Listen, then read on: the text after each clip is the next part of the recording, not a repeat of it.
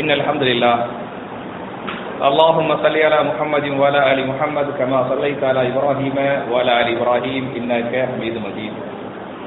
أعوذ بالله من الشيطان الرجيم. بسم الله الرحمن الرحيم. والله يدعو إلى دار السلام ويهدي من يشاء إلى صراط مستقيم. قال رسول الله صلى الله عليه وسلم بلغوا عني ولو آية. رواه البخاري. கண்ணியத்திற்குரிய சகோதர சகோதரிகளே, புனிதமான ரமலான் மாதத்தில் மிகச்சிறந்த ஒரு இபாதத்தை நிறைவேற்றிவிட்டு மார்க்கத்தின் சில செய்திகளை கேட்டு அதன் பிரகாரம் அமல் செய்வதற்காக நாம் எல்லாம் இங்கே ஒன்று கூறுகிறோம்.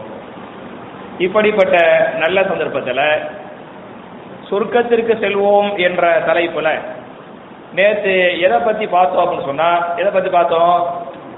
நற்பண்புகள் இல்லையா? அந்த நற்பண்புகள்ல குறிப்பாக நம்முடைய வார்த்தையால் நம்முடைய செயல்பாடுகளால் யாருடைய உள்ளங்களையும் காயப்படுத்தக்கூடாது. யாருடைய உள்ளங்களையும் புண்படுத்தாமல் இருந்தாதான் அவர் உண்மையான முஸ்லிம். அவருக்கு அல்லாஹ் சொர்க்கத்தை கொடுப்பான். சொர்க்கத்துல ஜன்னத்துல் ஃபிர்தௌஸ் கொடுப்பான். அதுல மாளிகை அல்லாஹ் கொடுப்பான். நம்முடைய வாயால் வார்த்தைகளால் செயல்பாடுகளால் அடுத்த மக்களை காயப்படுத்தினால் புண்படுத்தினால் அவர் உண்மையான முஸ்லிமே இல்லைங்கிறத நம்ம நேற்று பார்த்துருக்கிறோம். அதை ஒட்டி இன்னைக்கு சில செய்திகள் நம்ம பார்க்கலாம். ஒரு ஹதீஸை உங்களுக்கு நான் ஞாபகம் ஊட்டிடுறேன். என்ன ஹதீஸ் அப்படின்னு சொன்னா, ரசூலுல்லாஹ்வுடைய காலத்துல ஒருவர் மரணித்து விட்டார். அவருடைய மூத்துக்கு பிறகு அவரை குளிப்பாட்டி அவரை கஃன் செஞ்சு அவருடைய ஜனாசாவை அடக்கம் பண்றதுக்காக சஹாபாக்கள் தூக்கிட்டு போவாங்களா இல்லையா? அப்படி சஹாபாக்கள் தூக்கி கொண்டு போகிற போது அவரை பற்றி சஹாபாக்கள் பேசி கொண்டு போகிறார்கள். அந்த சஹாபியை பத்தி, அந்த மக்கள் அவரை பத்தி அவருடைய நல்லது கெட்டதை பேசிட்டு போவோமா இல்லையா? அது மாதிரி சஹாபாக்கள் பேசிக்கிட்டு போறாங்க. அப்படி பேசிட்டு போகும்போது எதை பேசுறாங்கன்னு சொன்னா, அவருடைய நல்ல பண்புகளை, இப்படி இருந்தாரே அப்படி இருந்தாரே, அவருடைய அந்த நற்குணங்களை சஹாபாக்கள் ஜனாசாவுக்கு பின்னால் பாராட்டி பேசுகிறார்கள். அப்படி பேசுகிற போது அதை கேட்ட ரசூலுல்லாஹி ஸல்லல்லாஹு அலைஹி வஸல்லம் சொல்லுவாங்க, வஜபத். ஒரு சஹாபி அந்த சஹாபியை பாராட்டினாரு. ரசூல் என்ன சொன்னாங்க? வஜபத், வாஜிபாகி விட்டது என்று சொன்னார்கள். இன்னொரு சஹாபி பாராட்டினாரு, அதுக்கு ரசூலுல்லாஹ் வஜபத்னாங்க. மூணாவது சஹாபி பாராட்டினாரு, அதுக்கு என்ன சொன்னாங்க? வஜபத்னாங்க. அவ வாஜிபாகி விட்டது வாஜிபாகி விட்டது என்று நபிகள் நாயகம் சொன்ன காரணத்தால சஹாபாக்கள் கேள்வி கேட்பாங்க, எது வாஜிபாகி விட்டது யா ரசூலல்லாஹ் அப்படி கேள்வி கேட்டாங்க. அதுக்கு ரசூலுல்லாஹ் சொன்னாங்க, வஜபத் லஹுல் ஜன்னா, அவருக்கு சொர்க்கம் வாஜிபாகி விட்டது.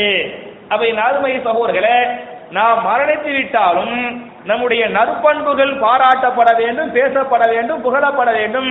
நம்முடைய மூத்துக்கு பிறகு நம்ம மக்கள் நம்மளை பாராட்டுறாங்களே, அது நமக்கு சொர்க்கத்தை தரும் என்பதற்கு இந்த ஹதீஸ் அழகான ஆதாரம். அதனாலதான் சஹாபாக்கள் எந்த அளவுக்கு வாழ்ந்தாங்க, நற்பண்புகளோடு எப்படி வாழ்ந்தாங்க அப்படின்னு சொன்னா, எப்படி நபிகள் நாயகம் செல்லம் நற்பண்புகளோடு வாழ்ந்தார்களோ அதுக்கு நிகராக சஹாபாக்கள் வாழ்ந்தாங்க என்பதற்கு ஒரு வரலாற்று சான்று உங்களுக்கு நான் பதிவு பண்றேன். நபிகள் நாயகத்துடைய முதல் வகி ஹிரா குகையில் வருகிறார் இல்லையா? என்ன சூறா வந்துச்சு? இக்ரா என்ற சூறா வந்துச்சு. பயந்துகிட்டு வீட்டுக்கு வந்தாங்க. போர்வை போத்துங்கள் போத்துங்கள் சொன்னாங்க. கதீஜா நாயகி போத்தி விடுறாங்க.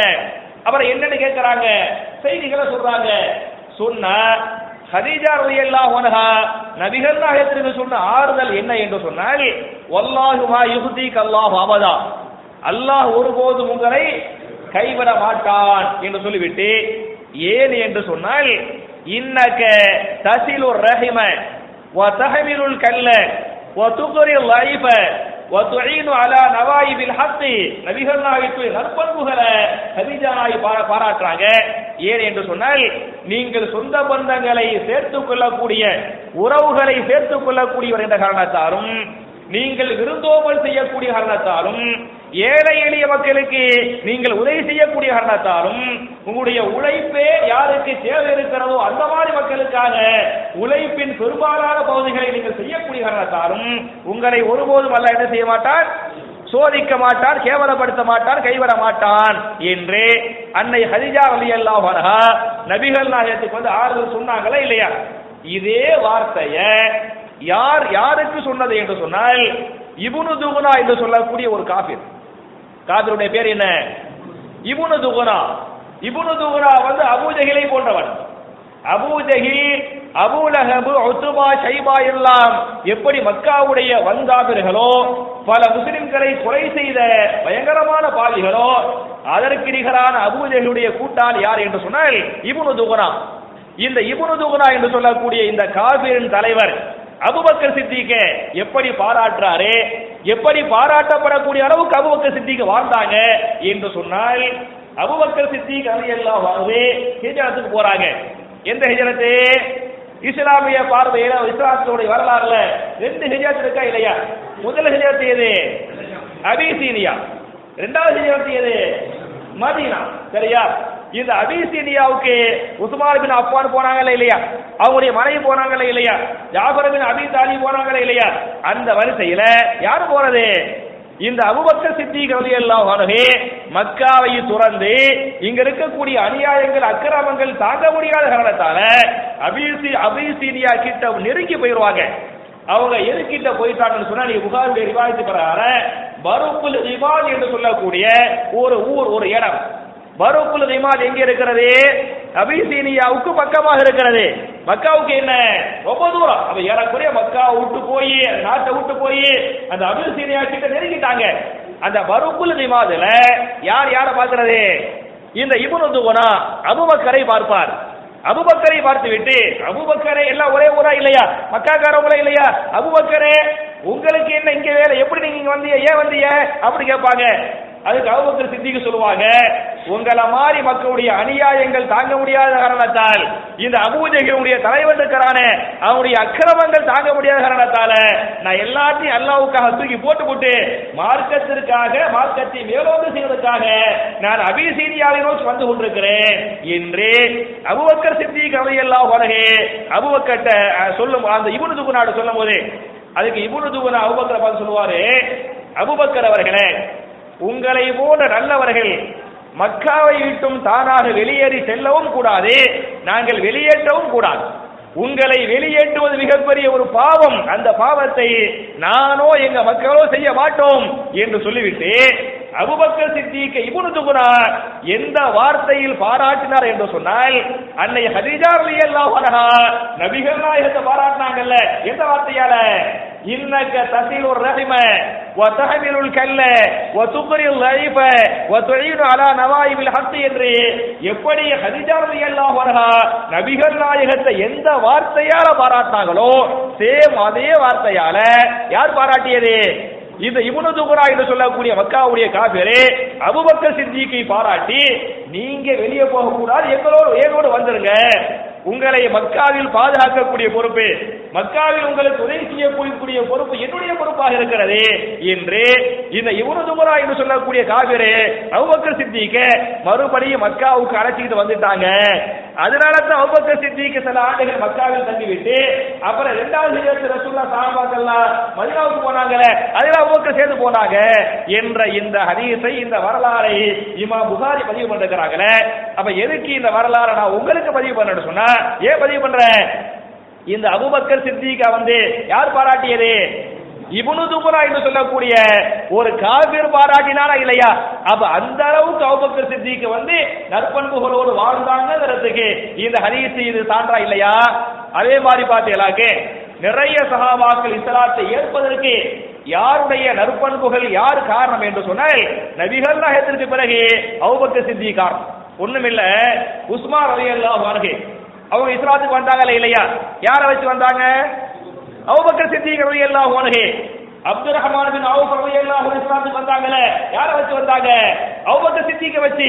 அப்ப இந்த அருமை சகோதரர்களே, நபிகள் நாயகத்துடைய நற்பண்புகளால் எப்படி மக்கள் ஈர்க்கப்பட்டார்களோ அதே போன்று அபூபக்கரின் நற்பண்புகளால் மக்கள் ஈர்க்கப்பட்டு இஸ்லாத்துக்கு வந்தாங்க என்று சொன்னால், அப்ப நபிகள் நாயகத்தை போன்று சஹாபாக்கள் வாழ்ந்தாங்க, இந்த அபூபக்கர் சித்திக் வாழ்ந்தாங்கிறதுக்கு இந்த ஹதீஸ், இந்த வரலாறு சான்றா இல்லையா? அதனால நம்ம ஒரு ஆள்கிட்ட போய் பேசும்போது, தாவா பண்ணி செய்யும் போது அவருடைய உள்ளங்களை காயப்படுத்தி கஷ்டப்படுத்தி அந்த மாதிரி பண்ணமாக்க நம்முடைய எந்த பேச்சையும் வந்து எடுபடாது என்பதை புரிந்து கொள்ள வேண்டும். நான் ஏற்கனவே நேற்று சொன்னது போன்று யாருடைய உள்ளத்தையும் காயப்படுத்த வேண்டாம் சொன்னா இல்லையா? எப்படி எப்படி எல்லாம் நீங்கள் உள்ளங்களை காயப்படுத்த வேண்டாம் என்பதை திருமறை குர்ஆன்ல சூரத்துல் ஹுஜராத் என்று சொல்லக்கூடிய 49வது அத்தியாயம் அதுல 11 முதல் 13 வரை நீங்கள் படித்து பாருங்கள்.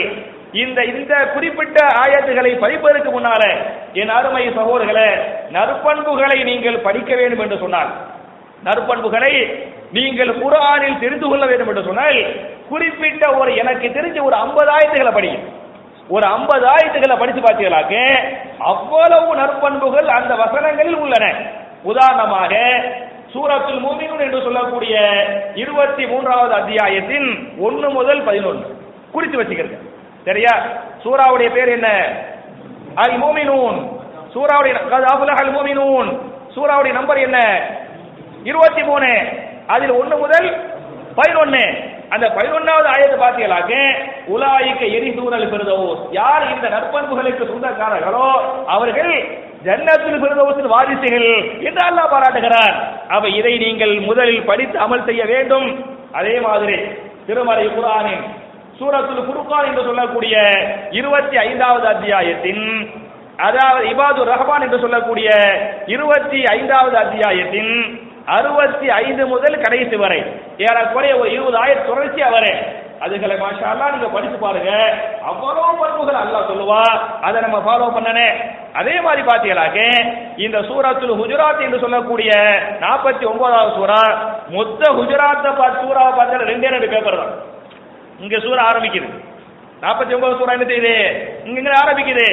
இந்த 2 பேப்பர் தான். இங்க அடுத்த சூரா ஆரம்பிக்குது.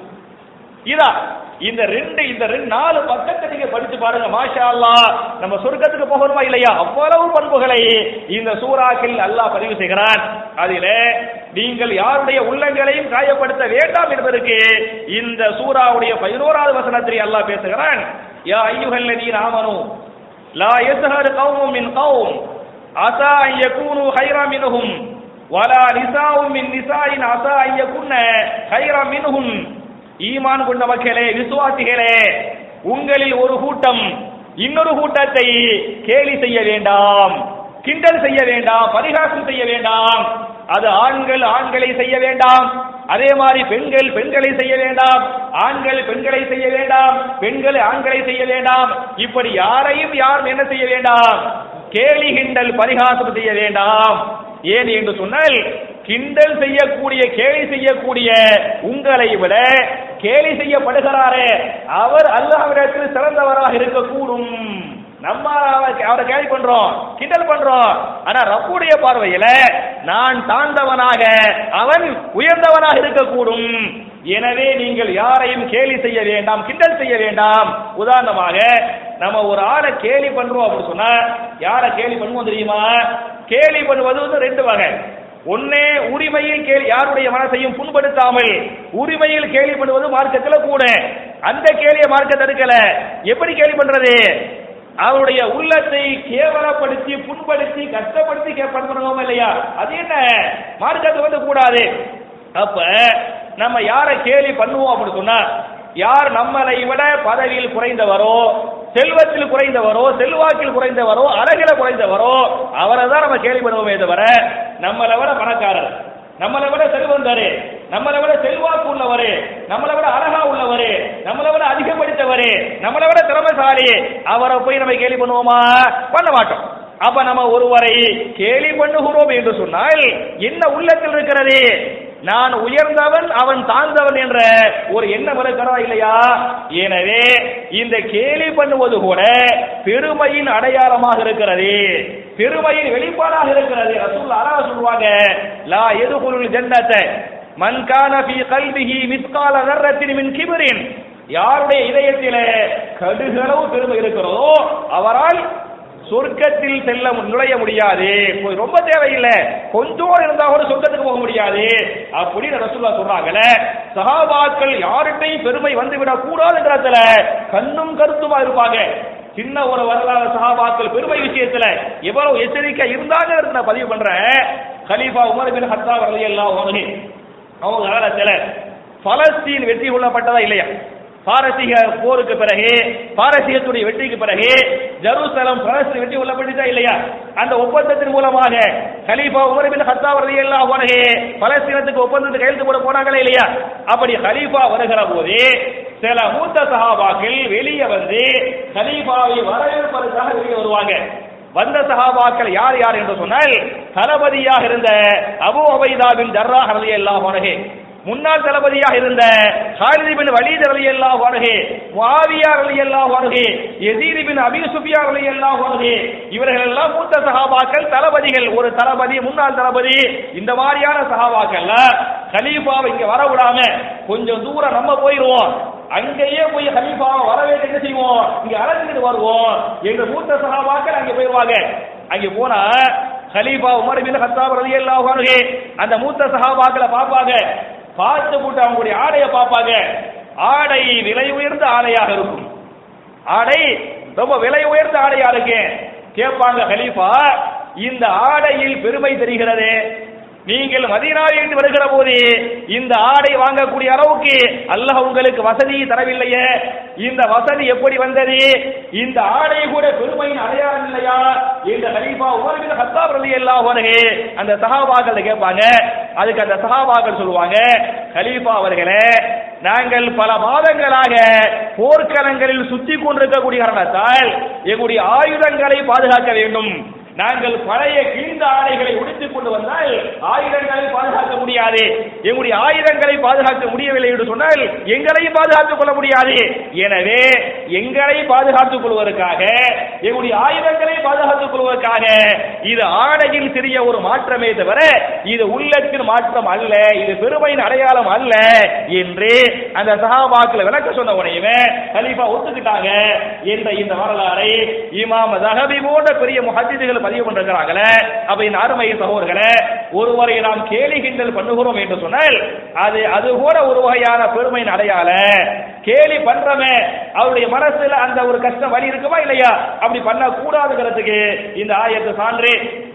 அதே மாதிரி பார்த்தீங்களாக்கே, வலா தல்மிசு அன்ஃபுஸகும், நீங்கள் யாரையும் குத்தி காட்ட வேண்டாம், நீங்கள் யாரையும் குத்தி காட்டி பேச வேண்டாம். ஒரு விஷயத்தை பேசுவதாக இருந்தால் நேரடியாக நான் வாயிட சொல்லணும், நான் வாயை கூப்பிட்டு நேரடியா அவருக்கே உரிய ஒரு மரியாதையோடு சொல்ல வேண்டுமே தவிர இந்த சைடு கொடுத்துல பேசுறமே அந்த மாதிரிலாம் பேசுறது மார்க்கத்துடைய அடையாளம் இல்லை என்பதை புரிந்து கொள்ள வேண்டும். அப்ப எதை நீங்கள் பேசுவதாக இருந்தாலும் நேரடியாக தெளிவாக பேசுங்கள். திருமறை குர்ஆன்ல சூரத்துல் அஹ்ஸாப் என்று சொல்லக்கூடிய 33வது அத்தியாயத்தின் 70வது வசனம், 33ல 70வது ஆயத்து, அதை நீங்க படிச்சு பாருங்க. யா அய்யுஹல்லதீன ஆமனுத்தகுல்லாஹ் வகூலு யா அய்யுஹல்லதீன ஆமனுத்தகுல்லாஹ வகூலு கௌலன் சதீதா, ஈமான் கண்டு கொண்டவர்களே நீங்கள் அல்லாஹ்வை பயந்து கொள்ளுங்கள், நீங்கள் பேசுவதை நேரடியாக தெளிவாக பேசுங்கள். மறைமுகமாக பேசுகிறோமா இல்லையா, அதெல்லாம் மார்க்கம் இல்ல. இந்த ஆயத்து ஏன் எப்ப இறங்கினுச்சு, இறங்கிய வரலாற்று பின்னணி என்ன அப்படின்னு சொன்ன, ரசூலுல்லாஹ்வை ஒரு கட்டத்துல சில சஹாபாக்கள் விமர்சிக்கிறாங்க. என்ன விமர்சனை, நபிகள் நாயகம் ஸல்லல்லாஹு அலைஹி வஸல்லம் ஹுனைன் போருக்கு வர்றாங்க. ஹுனைன் போர் எப்ப நடந்துச்சு, ஹிஜ்ரி 8. எந்த வருஷம், ஹிஜ்ரி மக்கா வெற்றிக்கு பிறகு, மக்கா வெற்றி ஹிஜ்ரி 8, மக்கா வெற்றிக்கு பிறகு ஹுனைன் போர் நடந்தது. இந்த ஹுனைன் போரில் கலந்து கொண்ட சஹாபாக்கள் எவ்வளவு என்று சொன்னால் 12,000 சஹாபாக்கள், 10,000 பழைய முஸ்லிம்கள். மக்கா வெற்றிக்கு பிறகு இஸ்லாத்துக்கு வந்தாங்களே அந்த 2,000 சஹாபாக்கள், 12,000 சஹாபாக்கள் என்ன பண்றாங்க, அதை போல சந்திக்கிறாங்க. மாஷா அல்லாஹ், அல்லாஹ் பெரிய வெற்றியை கொடுத்தான்.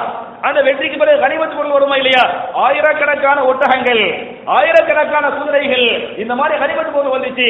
நபிகள் நாயகம் செல்லும் கனிமத்து பொருளை யாருக்கு மட்டும் கொடுத்தாங்கன்னு சொன்னா, அந்த போரில் கலந்து கொண்ட புதுசாக இஸ்லாத்தை ஏற்றுக்கொண்டார்களே அவர்களுக்கு மட்டுமே கொடுத்தார்கள்.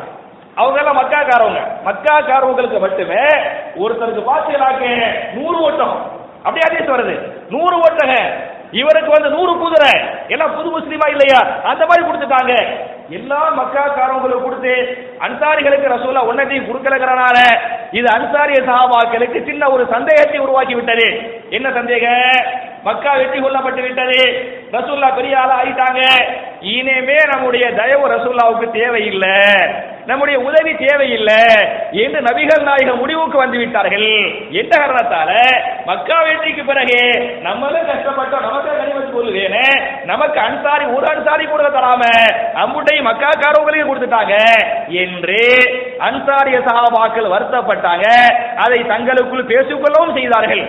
இத ரசூலுல்லாஹ் கேள்விப்படுறாங்க. கேள்விப்பட்ட போது அந்த அன்சாரிகளுக்கு தலைவராக இருந்தாங்களே சஅத் பின் உபாதா ரலியல்லாஹு அன்ஹு இத ரசூலுல்லாஹ்ட்ட வந்து டைரக்டா சொல்லவும் செய்வாங்க. அப்ப ரசூலுல்லாஹ் கேட்பாங்க, இந்த மாதிரி மக்கள் பேசுகிறாங்களே அத பத்தி நீங்க என்ன நினைக்கிறீங்க அப்படி வாங்க. அவர் சொல்லுவாரு, ஆனா மாஹும், அவங்க என்ன நினைக்கிறாங்களோ அதான் நான் நினைக்கிறேன். நீங்க வந்து ஒன் சைடா போயிட்டீங்க என்றுதான் நானும் நினைக்கிறேன். நம்மளா இருந்தா மாற்றி சொல்லிட்டு போயிரும் இல்லையா? அவர் ஓப்பனா எனக்கு இதுதான் விளக்கப்படுது அப்படின்ட்டாரு. ரசூலுல்லாஹ் சொன்னாங்க, அப்படியா நீங்க எல்லா சஹாபாக்களையும் ஒரு இடத்துல ஒன்று கூட்டுங்க, அன்சாரிய சஹாபாக்களை ஒன்று கூட்டுங்கள் என்று சொல்ல அந்த சஹாபாக்கள் ஒன்று கூடப்பட ரசூலுல்லாஹி ஸல்லல்லாஹு அலைஹி வஸல்லம் அந்த சபைக்கு வருவாங்க. சொல்லுவாங்க, அன்சாரி அவர்களே, நான் அல்லாஹ் என்னை நபியாக ஆக்கிவிட்டான், அல்லாஹ் என்னை முஹாஜிராக ஆக்கிவிட்டான்.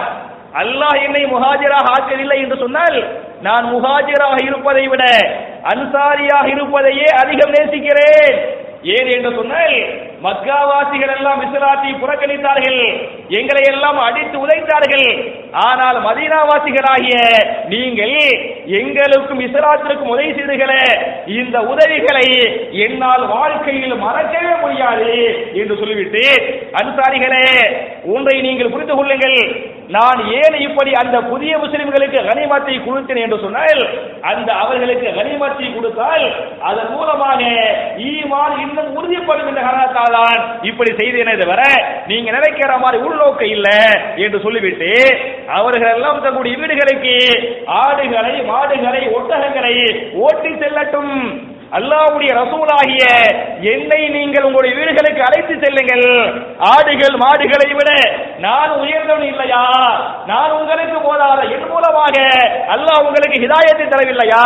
என் மூலமாக நரகத்து விளிம்பில் நீங்கள் நின்றிருக்கிற என் மூலமாக நரகத்தை விட்டு அல்லாஹ் உங்களை பாதுகாக்கவில்லையா என்று நபிகள் நாயகம் ஸல்லல்லாஹு அலைஹி வஸல்லம் அந்த சபையில் பேசுகிற போது அதை கேட்டு அன்சாரிகள் கண் கலங்கி அழ ஆரம்பித்தார்கள்.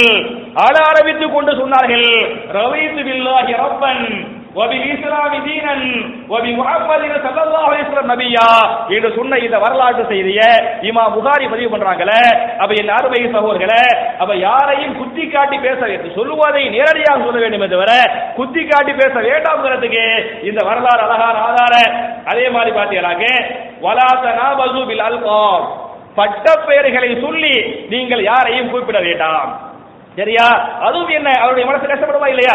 பட்ட பேர் எந்த பட்ட பேரு, எந்த பட்ட பேரை சொன்னா மனசு கஷ்டப்படுமா சொல்லக்கூடாது.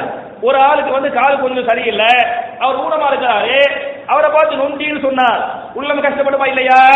கண்ணு கொஞ்சம் ஒரு மாதிரி இருக்குது, குருடும் குறம், காது ஒரு மாதிரி இருக்குது, செவுடும் குறம். அப்ப அவருடைய அந்த குறைகளை சொல்லி பேசுவது உள்ளம் கஷ்டப்படுமா இல்லையா? அந்த மாதிரி பட்ட பேரை சொல்லக்கூடாது. அதே சமயத்தில் அந்த பேரை சொல்றனால அவருடைய மனசு கஷ்டப்படாது, அவர் சந்தோஷம் தான் வருவாரு என்று சொன்னால் அந்த மாதிரி பேரை சொல்ல மார்க்கத்தில் வந்து தடை இல்லை என்பதை நீங்கள் புரிந்து கொள்ள வேண்டும். உதாரணமாக அபூ ஹுரைரா ரலியல்லாஹு அன்ஹு இல்லையா, அது கூட ஒரு வகையான பட்ட பேர் தான். அபூ ஹுரைராவுடைய பேர் என்ன? அபூ ஹுரைராவுடைய பேரு அப்துல்லா அப்துல் ரஹ்மானா? Abdul Rahman. அபூ ஹுரைராவுடைய பேர் என்ன? அப்துல் ரஹ்மான் பின் சஹர். இதாவுடைய உம்மா வாப்பா வச்ச பேரு வந்து அப்துல் ரஹ்மான். இன்னைக்கு அப்துல் ரஹ்மான் சொன்னார்கள், கால அப்துல் ரஹ்மான் அப்படி இருக்குது, கால அபூ ஹுரைரா. அபூ ஹுரைரா என்று சொன்னால் பூனைக்கு தந்தை. அவர் என்ன பூனை பிள்ளைய பெற்றாரு? கிடையாது. அவர் பூனைக்கு வாப்பான்னு பேர் வச்சுக்கிறாங்க. இந்த பேரை வச்சது யாரு?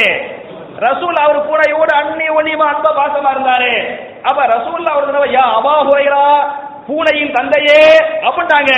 அப்படி ரசூலுல்லாஹ் அபூ ஹுரைரான்னு கூப்பிட முடியுமே, அவங்க உம்மா பாப்பா வச்சாங்களே அப்துல் ரஹ்மானே, அதையெல்லாம் அவர் மறந்துட்டாரு. அதை கூப்பிட அவர் விரும்பல. எதை விரும்பினாரு? இந்த அபூ ஹுரைரா விரும்பினாரு என்று சொன்னால் அப்ப இதுவும் பட்ட பேரு தான். ஆனால் இந்த பெயரை அவர் விரும்பினார்.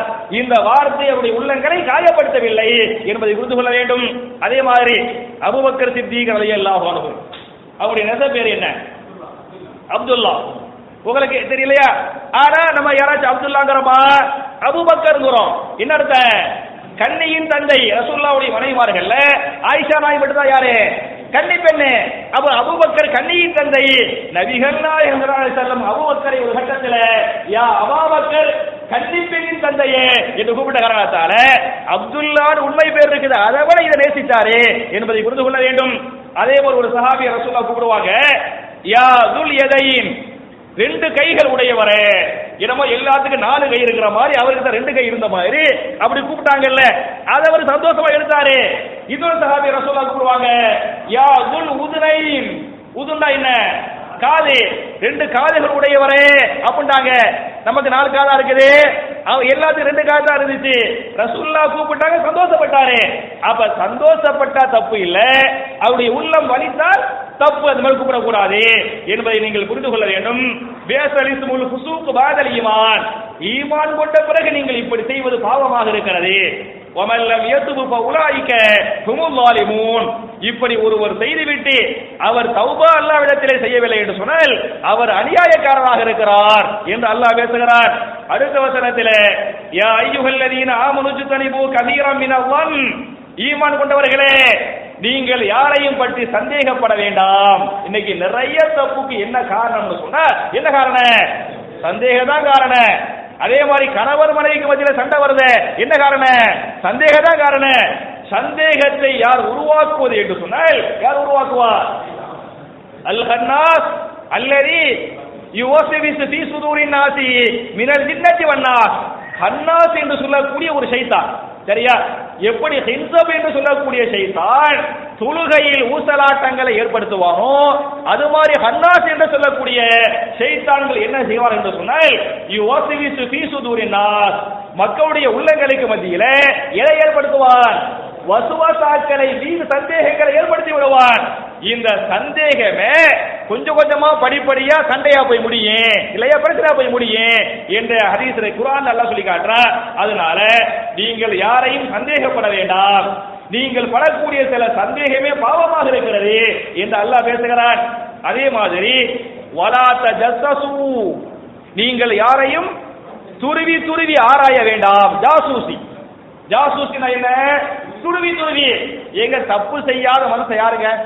எல்லாரும் தப்பு செய்யறவன், இல்லையா? அதனால நம்ம நீங்க யாரையும் நீங்கள் துருவி துருவி ஜாசூசு பண்ண வேண்டாம் அப்படின்னு அல்லாஹ் சொல்லி காட்டுற.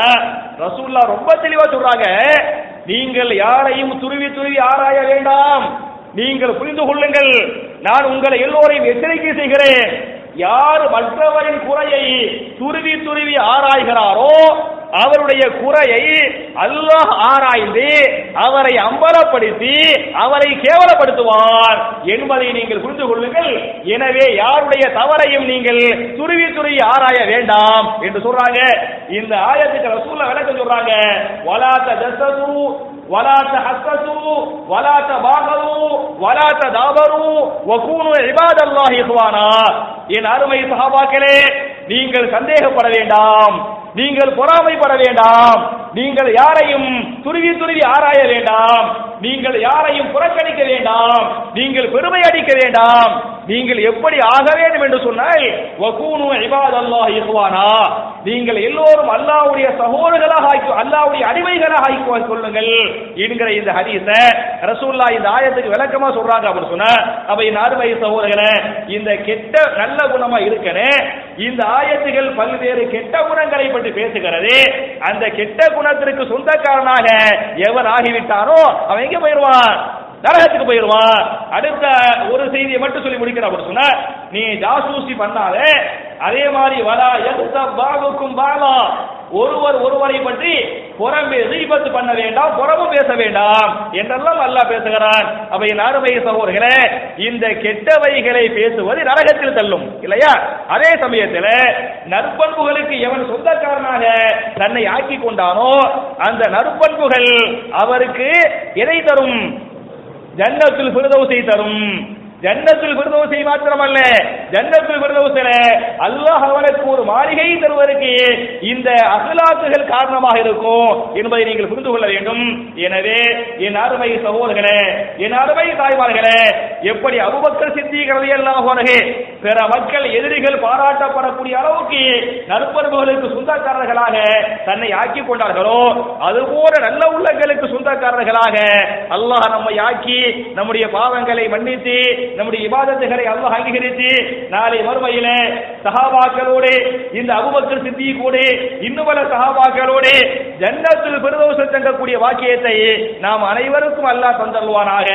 என்ற துஆவோடு முடிக்கிறேன். ரப்பனா ஆத்தினா ஃபித் துன்யா ஹஸனத்தன் வ ஃபில் ஆখিরাতি ஹஸனா வ கினா அஸாபன்னார். வ ஆகிரு தஅவானா அனில் ஹம்துலில்லாஹி ரப்பில் ஆலமீன்.